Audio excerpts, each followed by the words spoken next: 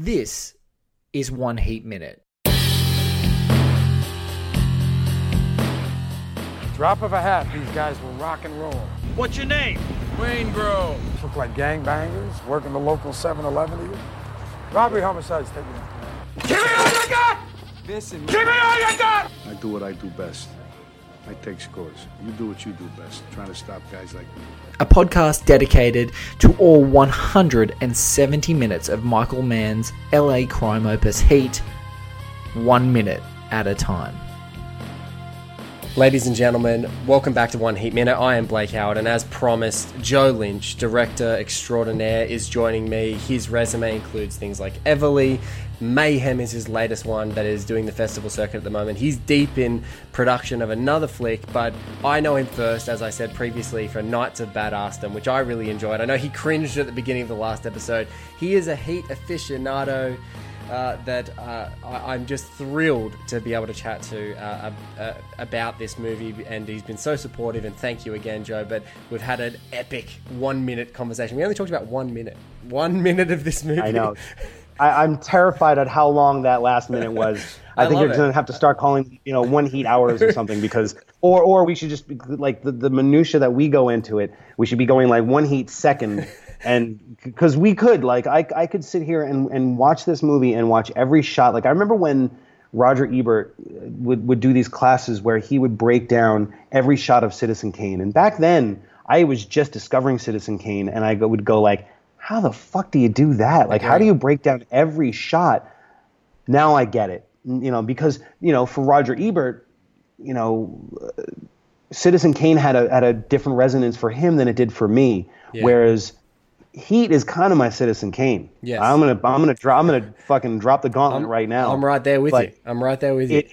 It really is this movie that not only, like, I was listening to a previous episode and you guys were talking about like how Heat is the ultimate 11 o'clock you get home from drinks kind of movie, and it is that. It is that movie that if you are watching it 47 minutes in and it just happens to be on cable or whatever, in pan and scan, heavily edited, all the curses are, she's got a great butt, like all like that heavily truncated version. I'm still watching it, you know. But while it's still infinitely watchable, it's something. It's a piece of cinematic art that I don't think comes around very often. Like, the only other movie that I can think of, like, in the 90s that had that kind of like impact on me, but also like that kind of impact, I think, moving forward in that realm would be like LA Confidential. Yeah. Where it's another epic Warner Brothers, crime drama, but is so ingrained in both storytelling and character that it feels very classic if you watch it today, because they just don't make movies like that anymore. No. And the thing that's hard for me watching Heat is... That's my perfect double feature recommendation, by the way. If people are like, what movie do you pair Heat with? I'm like, LA Confidential. Watch both of those together and you've got pretty much the best crime cinema of all time, back to back. That's their LA crime. Just sublime. Now, here's the question. Which one goes first? Right? Right, because it's the first thing I thought of, and I'm going, well, of course it's got to be LA Confidential based on based on the period, but I don't know.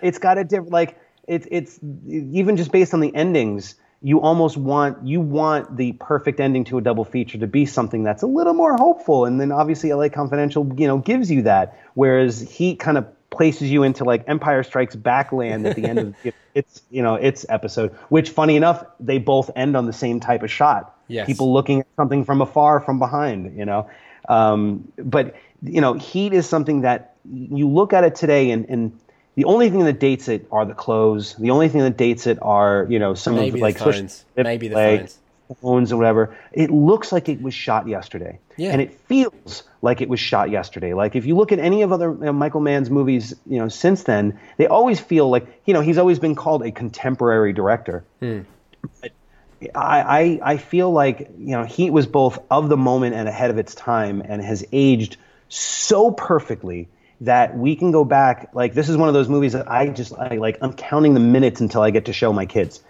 Separately, of course, because there's a couple bit of an age difference, but like, this is something that you can like savor over. The problem is that I'm going to do what you would probably do with your daughter or son? No, little girl, Hazel.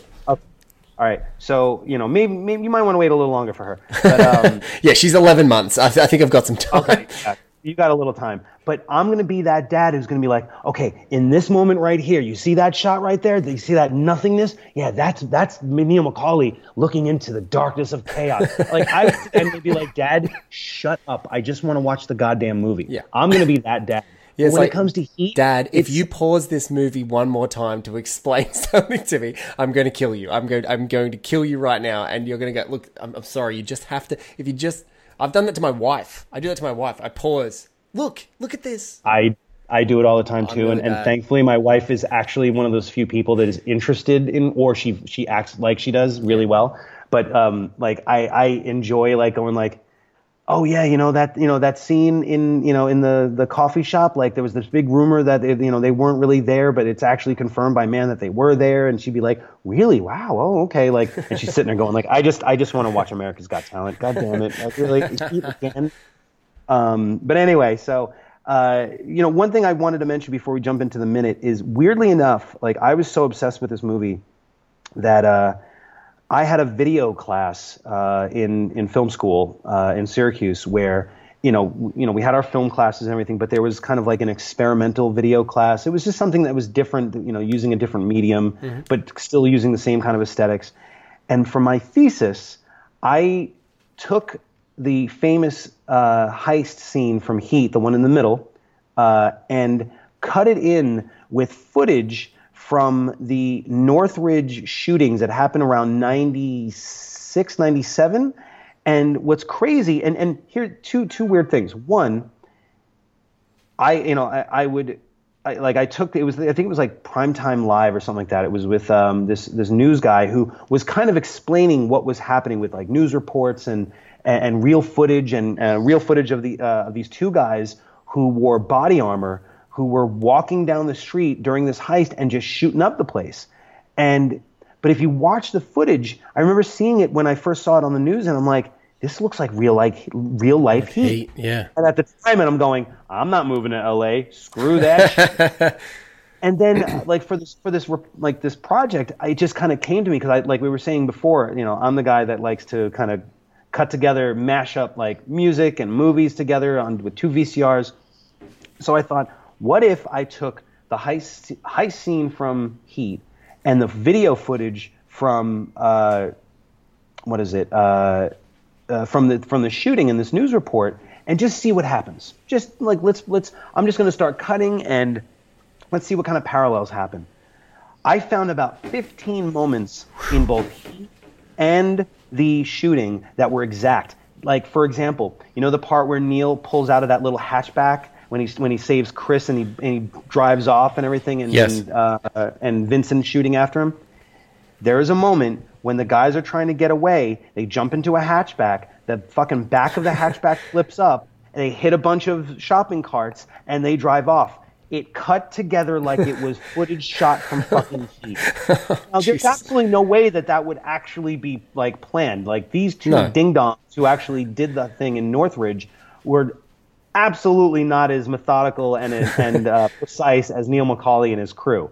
But this was the first time, kind of like what you're doing here, Blake, with this podcast. I sat there and frame fucked every single moment from that heist and found so many parallels and so many different, deeper things about that movie. And it was one of the first times that I felt wow, this is what it must be like to be Michael Mann in the edit room, poring over this footage and going what's the reason behind this, and what's the resonance of that, and what's the theme here, and it was and somebody speeding up and slowing down. I imagine that when you're dived into that heist, and we talked a little bit about it before, is around when he just emphasizes silence. When Bosco, spoilers, when Bosco gets shot, and you hear the gunshot, and then he's down. Man just loves that breath of silence. There's just something, that complete absence, and it's almost like, is that the character who's viewing Bosco because we're in their perspective? Is that the character sort of going silent as we're watching him because we're trying to even begin to process what's that like, or is it just an emphasis tool and slowing that down just even one second longer so that then you can move on to the next thing and increase the pace, and the pace is back to being frantic again. It's those moments that keep resonating with me, is like silence and skewing what your thoughts of what reality are in those moments. And I think that if you're in that, you would just be going, wow, like how beautifully manipulated have I been in this scene, because it feels like it should be authentic, documentary, real, but then it's like that stylization comes to the fore, and you start to really truly appreciate it. It's almost like anti-manipulation, because in most cases, at least with audiences today, we're so used to like trailers going, yeah, or even like moments being like accentuated with like loud noises or sound effects design. You know, and again, like I'm guilty of it too. When you see Mayhem, it's just fucking, it's sound design parts everywhere. But it keeps the thing moving. It keeps the audience juiced, and they're constantly like on the edge of their seat. And here, and he does it in almost all of his movies. Like if you look at the amount of silences in the moments in Last of the Mohicans, and they're all done in moments that are like inherently sad. And I think there are moments here in Heat where Mann likes to slow things down, like. There's two moments in the heist where he doesn't shoot in slow-mo, he shoots normal speed and then actually like frame prints it down. Yeah. Like the moment when Macaulay realizes, oh shit, they're about to get shot when they're driving off, and he brings up his gun. And then when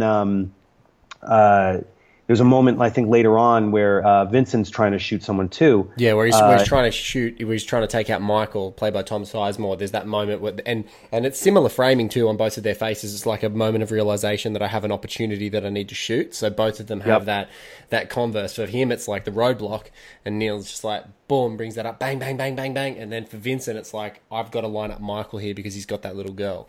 And they're both moments that are like they're hinging more on the external breathing of each of those guys, yes, rather than jumping in with like a big score beat or a sound thing. Like it's allowing the audience to get inside the heads of these guys. Like that's the reason why. And there's a shot in this next minute where it's a classic Michael Mann shot, but Michael Mann's got this thing where he doesn't use point of view shots. He sticks the camera right behind the ear of people that he wants to kind of dive into their point of view. And he does it famously in The Insider, like so much so that like half the movie is shot like that. But there's moments in Heat and later on where like, because he's essentially taking a very wide angle lens.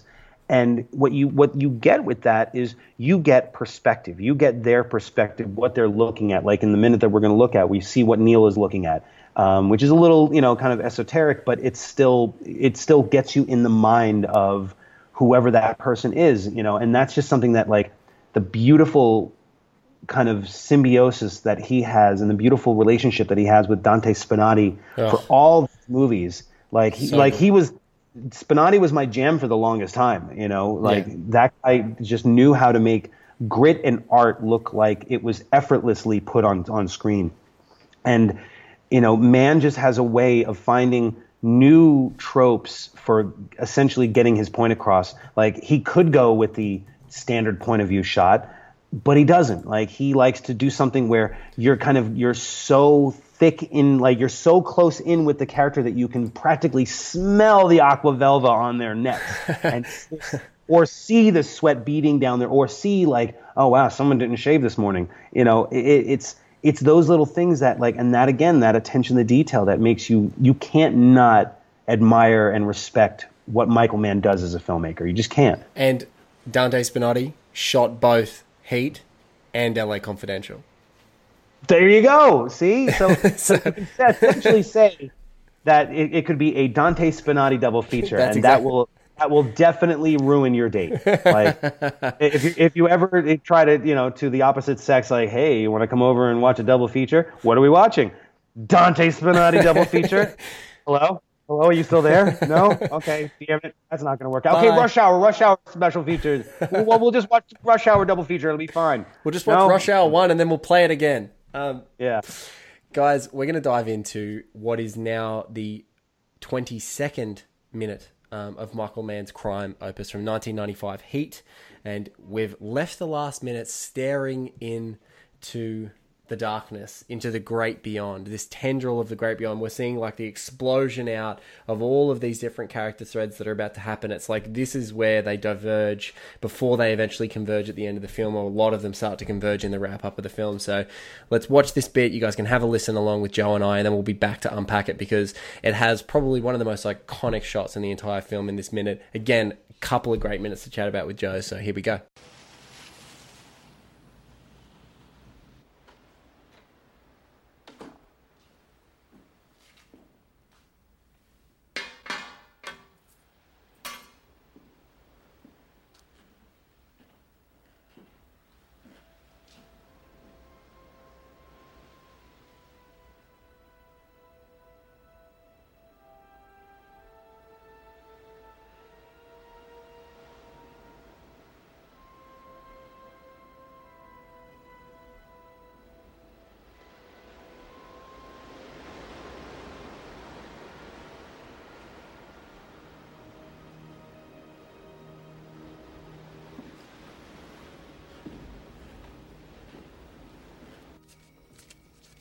Hey. Where's the rest? We're late. Ooh, you look too good to go just jump you right. Damn it! Damn it! This is the only thing I don't like about One Heat Minute, Blake. It's just not enough. It's just not enough. Just not enough. I totally get it, but like these are one of those moments where like there's some moments where you go like, that was a perfect nugget of heatness. I'm glad I got that. It's like just a perfect little hot pocket. But that's what they should call it. Each minute should be called a hot pocket. Yes. A heat pocket or something. But this one was like, oh God, I just want to keep going, because this is where we start getting into we've seen the more kind of business side of at least two of these characters now. Yes. This is where we start getting into what we were talking about before, about the kind of whole soap opera-ness of the movie. Yes. Where these two separate scenes easily could be cut out of the film. Or at least half of it. Absolutely. Like, if you were trying to do a smash edit of this thing to get it down to a 90-minute runtime, you would kill the minute we've just watched in a heartbeat. Easily. You kill this entire scene.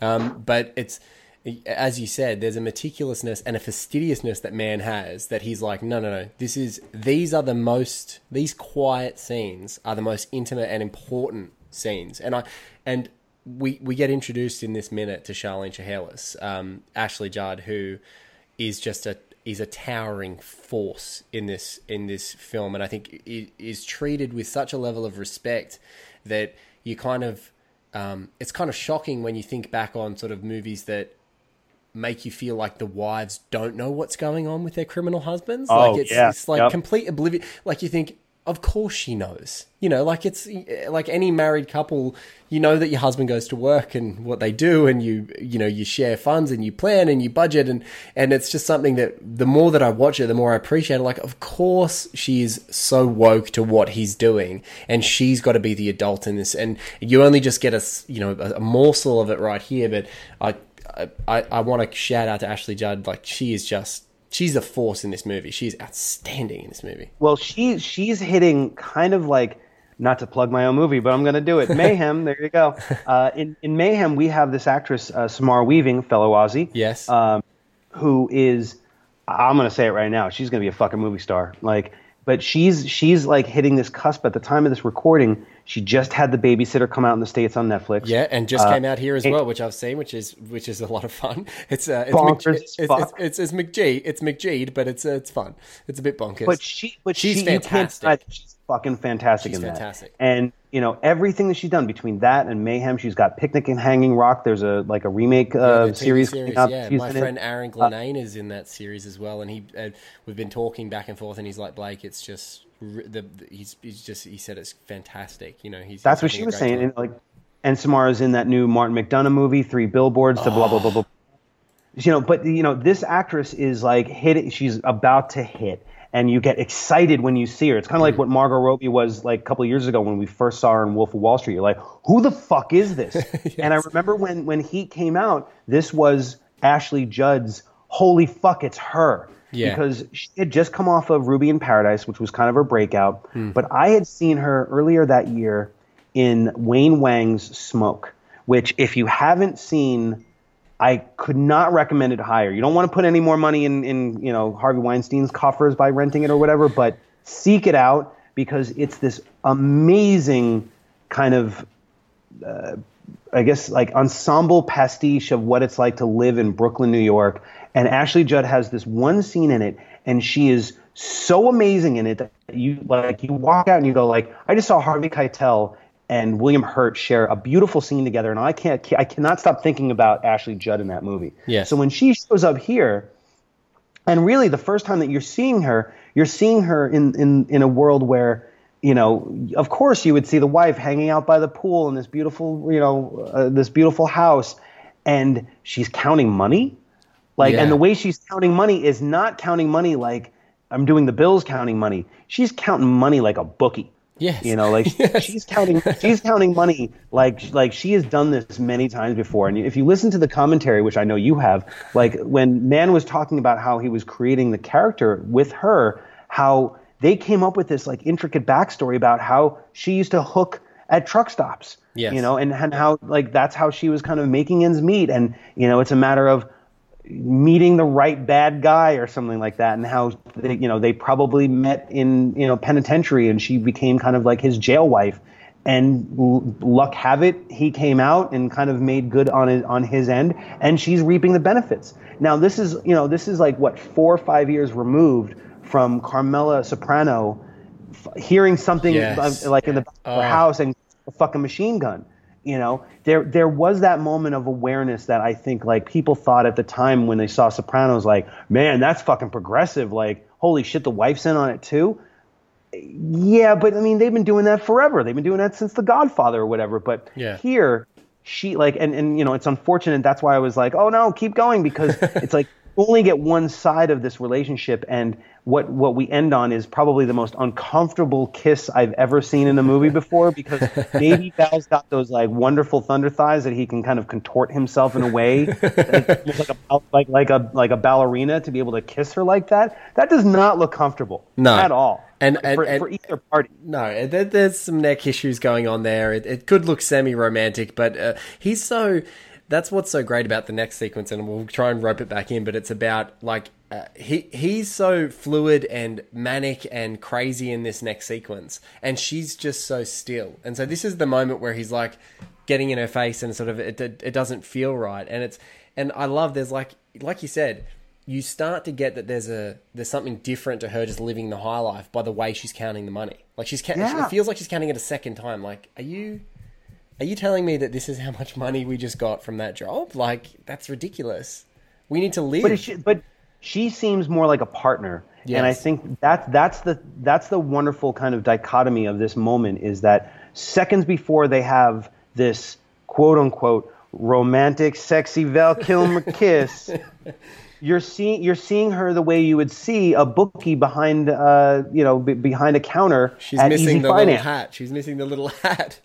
Yeah, no, like there's something about her that is very professional about it. She seems like a partner in crime more than she seems like a lover. And by having that kind of convergence of two different styles, where you have the home life, and this is also coming off of Pacino's scene, which will like De Niro's scene, which we'll talk about in a second, since we're kind of going backwards.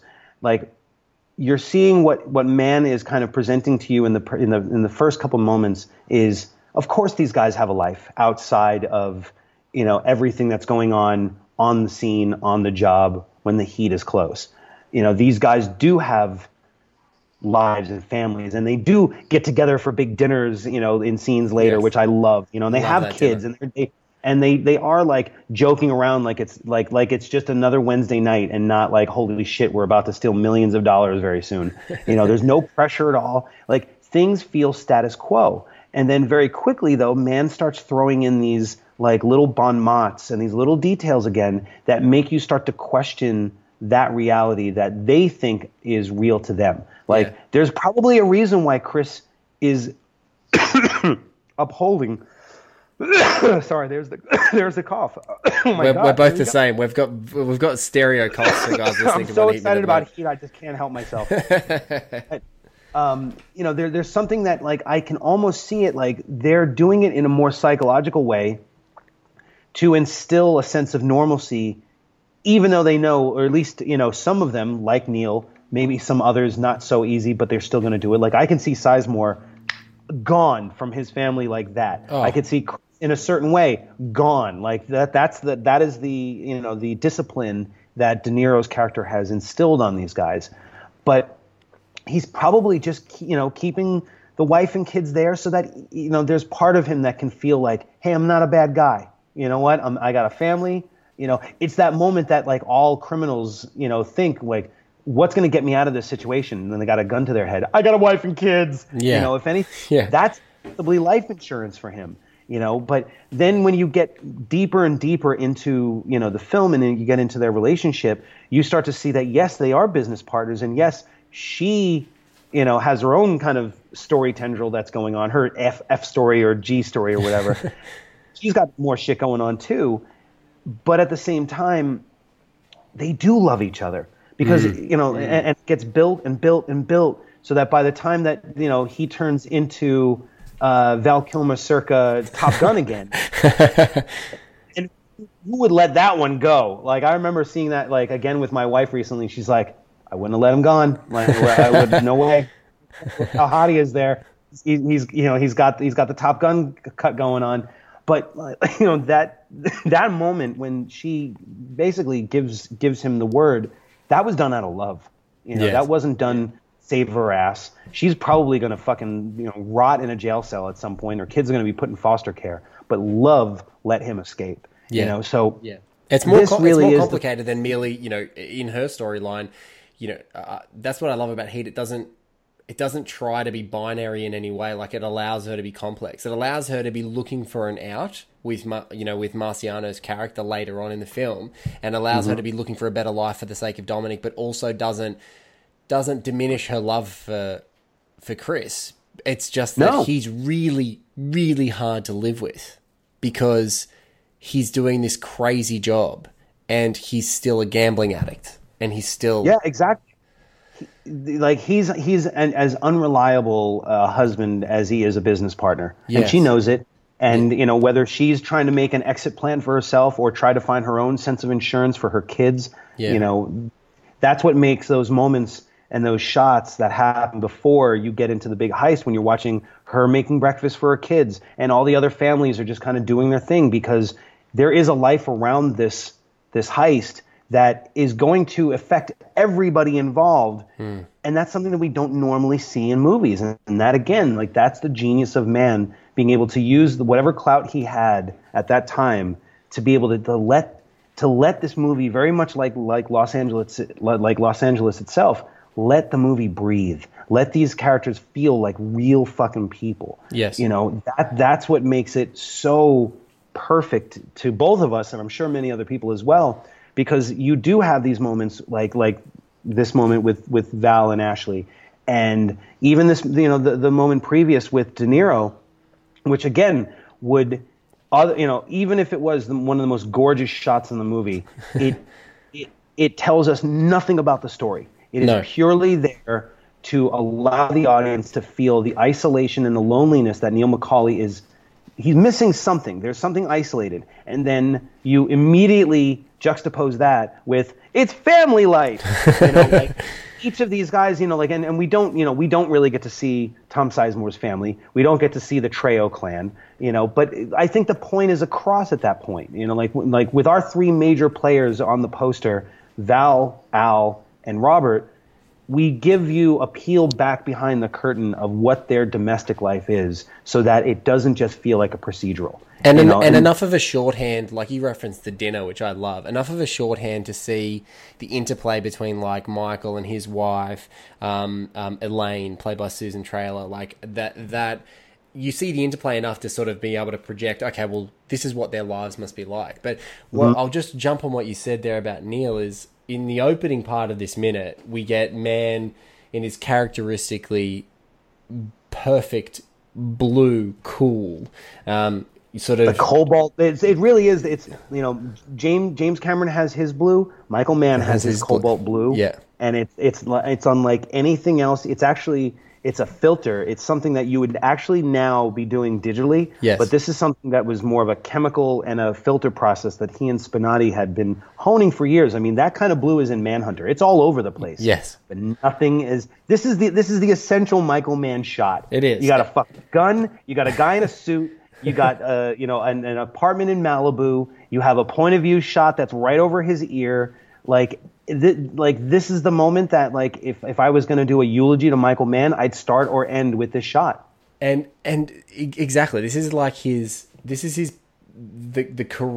his career in one shot, and his sort of overarching themes. And I love what you said about Neil is Neil is here and he's alone and he's lonely, but there's also this yearning. Like, this is what's great is it sort of juxtaposes between sort of the homage to the Alex Colville painting to this 21 minutes 31 seconds, and you're bunched up really close, intimate, to the face, so you can see the prickles of his goatee, and you see you sort of, why am I here, why am I this close? It sort of pans up to his eyes, softens the focus on him in the foreground, and goes to the ocean.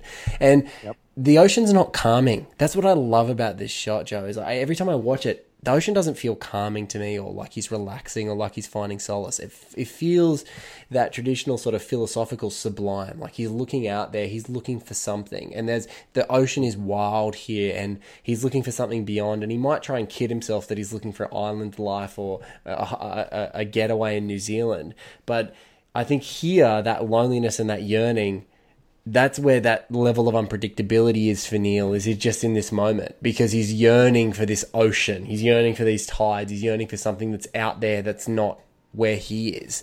And so I just love this shot. I love everything about it. I absolutely adore it. And again, not a single word is spoken. Nothing is spoken at all. And it's such a quintessential moment, like we were talking before about how, this would be a shot that you could easily take out.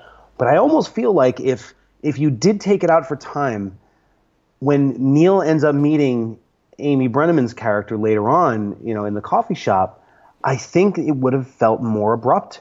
You needed to show. It doesn't make sense without this shot. Yeah, there's something that is missing, or there's something where, and again, if you juxtapose that with Neil looking out into darkness in the previous moment, yes, you're here with a guy that is always absolutely aware of his surroundings. Like he says, it's like I got to scope out the entire place and know that I can get out of a moment in 10 seconds flat if the heat's around the corner. It's like, here's a guy who always sits with his back facing the wall when he goes and eats at a restaurant. Here's a guy that deliberately has no accoutrements in his apartment because he doesn't want to leave a carbon footprint. He does not want to leave evidence. No loose ends. Yeah. And now he's got to live with it. He's the type of guy that I'm sure sleeps on one of those Japanese kabuki beds, because it's the most economical and most efficient kind of bed possible. Probably has a stainless steel refrigerator, which I think we see later on. No TV, no nothing. Here's a guy that has kind of made his bed of isolation out of necessity, out of what he learned in prison, out of discipline, and it served him well. But that comes with a catch, and that comes with it comes with repercussions, and that sense of cold loneliness that is completely beautifully telegraphed in this scene without any words, with merely the amazing sound effect of that gun hitting that steel tail, that steel desk or whatever, that's reflective of everything else. And it's like a little flurry Elliot Goldenthal score, just this tiny little, it's the most minor of almost atmospheric tone setting pieces of the score in this second, sort of that you can hear it in sort of a wind instrument that sets up. It almost sounds like it would be something that Neil McCauley would listen to meditate. Yeah, definitely. It's part of his psyche at this point, and there's a kind of sad, morose quality to what Elliot's doing in that moment, but it's hammering you over the head. No. With, hey, this is how he's feeling. No, you don't need it. No. Just, think about it. 2 shots, 2 setups. Now, those 2 setups, I'm sure, took a day each, knowing Michael Mann. Yeah. I don't know personally, but like when you're in production, you know, it's all about time, and it's all about like how many setups you can get in a day. And like, you know, I like on this last show that I was just doing, like I was doing like 30 or 40 setups a day. Yes. It's like I would have been past this fucking scene by 9 a.m. But the intricate nature of and the detail that Mann puts into every moment here, you know, whether this was shot day for night. Like he does like doing that a lot, where he's shooting day for night, and I think that's what this looks like, where they just kind of heavily filtered it up. But it's 2 shots, it's no sound, it's no dialogue, it's 2 beautifully composed shots. It's how the staging is, it's how the framing is, and you immediately dive into this character where you know everything about him and everything where he is at that point, and then you cut to classic family life, or what we think is classic family life, to basically show like the 2 sides of the coin here. It's like you have the guy that is, you know, looking over his shoulder at every turn, and he does well by it, and then you have the guy who's the, you know, the rogue and the wild card, but he's the one who's got the family life, you know. So both of these kind of sides of who these criminals are is so vital here, because later on, when we start getting deeper and deeper into all these characters, it's going to make every bullet hurt. It's going to make every decision be critical, and it's going to make every character,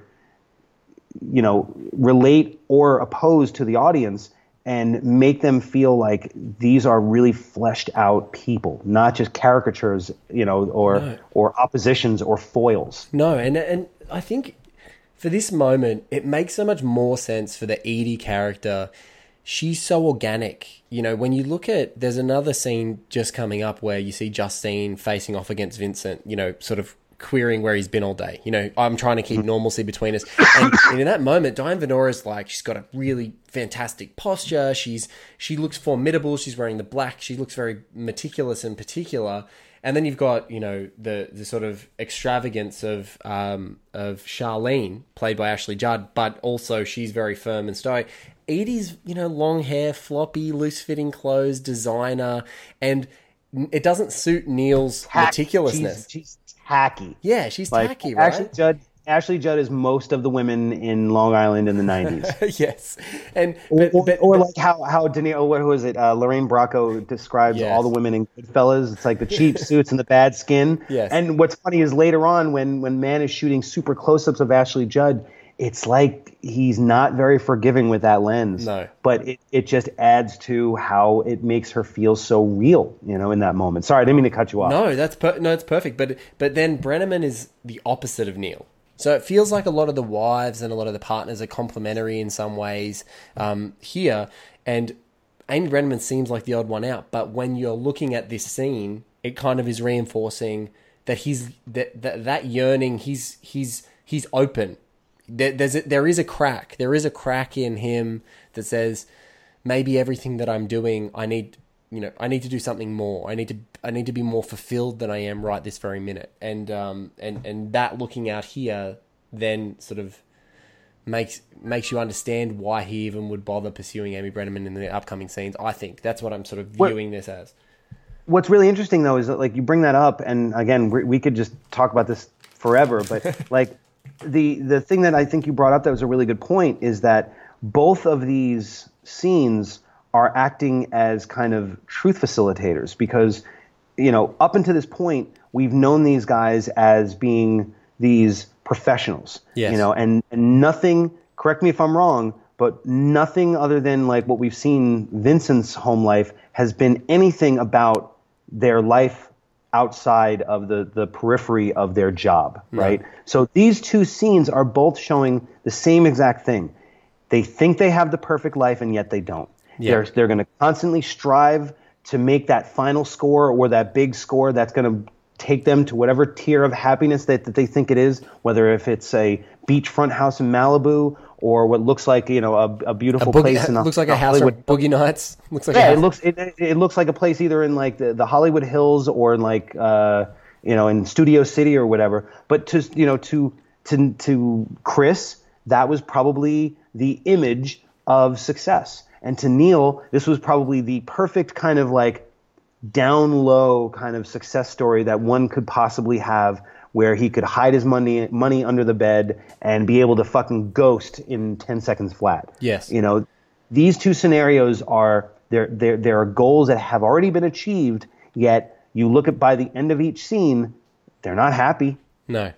No, they're not, you know, and I think, you know, and again, like to kind of bring it back to the editing and the structure of the editing, I don't think you could have been able to really convey that or present that to the audience without showing a moment of vulnerability. And in the previous minute, we've seen De Niro and Val Kilmer and Tom Sizemore and Danny Trejo as these fucking machines of crime. Yes. No stone unturned, no loose end. Everything is done like the fucking motif of the episode is meticulously. Yeah. And then something goes wrong. Mm-hmm. You know. Now, Sizemore didn't know that Slick was going to be the thing that TV guy was going to pick up on, so he doesn't even know that that's, you know, like a kind of a lead, if anything. But here, they're all faced with the idea that they're fucked, you know, or that wow, now we have to deal with this thing that we don't know how to deal with. It's like we were saying before, it's like the flu, you know, it's like a virus. Yes. It's like nothing that you can do to prevent it. It's in the air. It's fucking outbreak, you know, and unless you have a hazmat suit on, you know, or get the fuck out of town, it's going to permeate. It's going to find its way to permeate around you, you know, and sneak up on you if need be.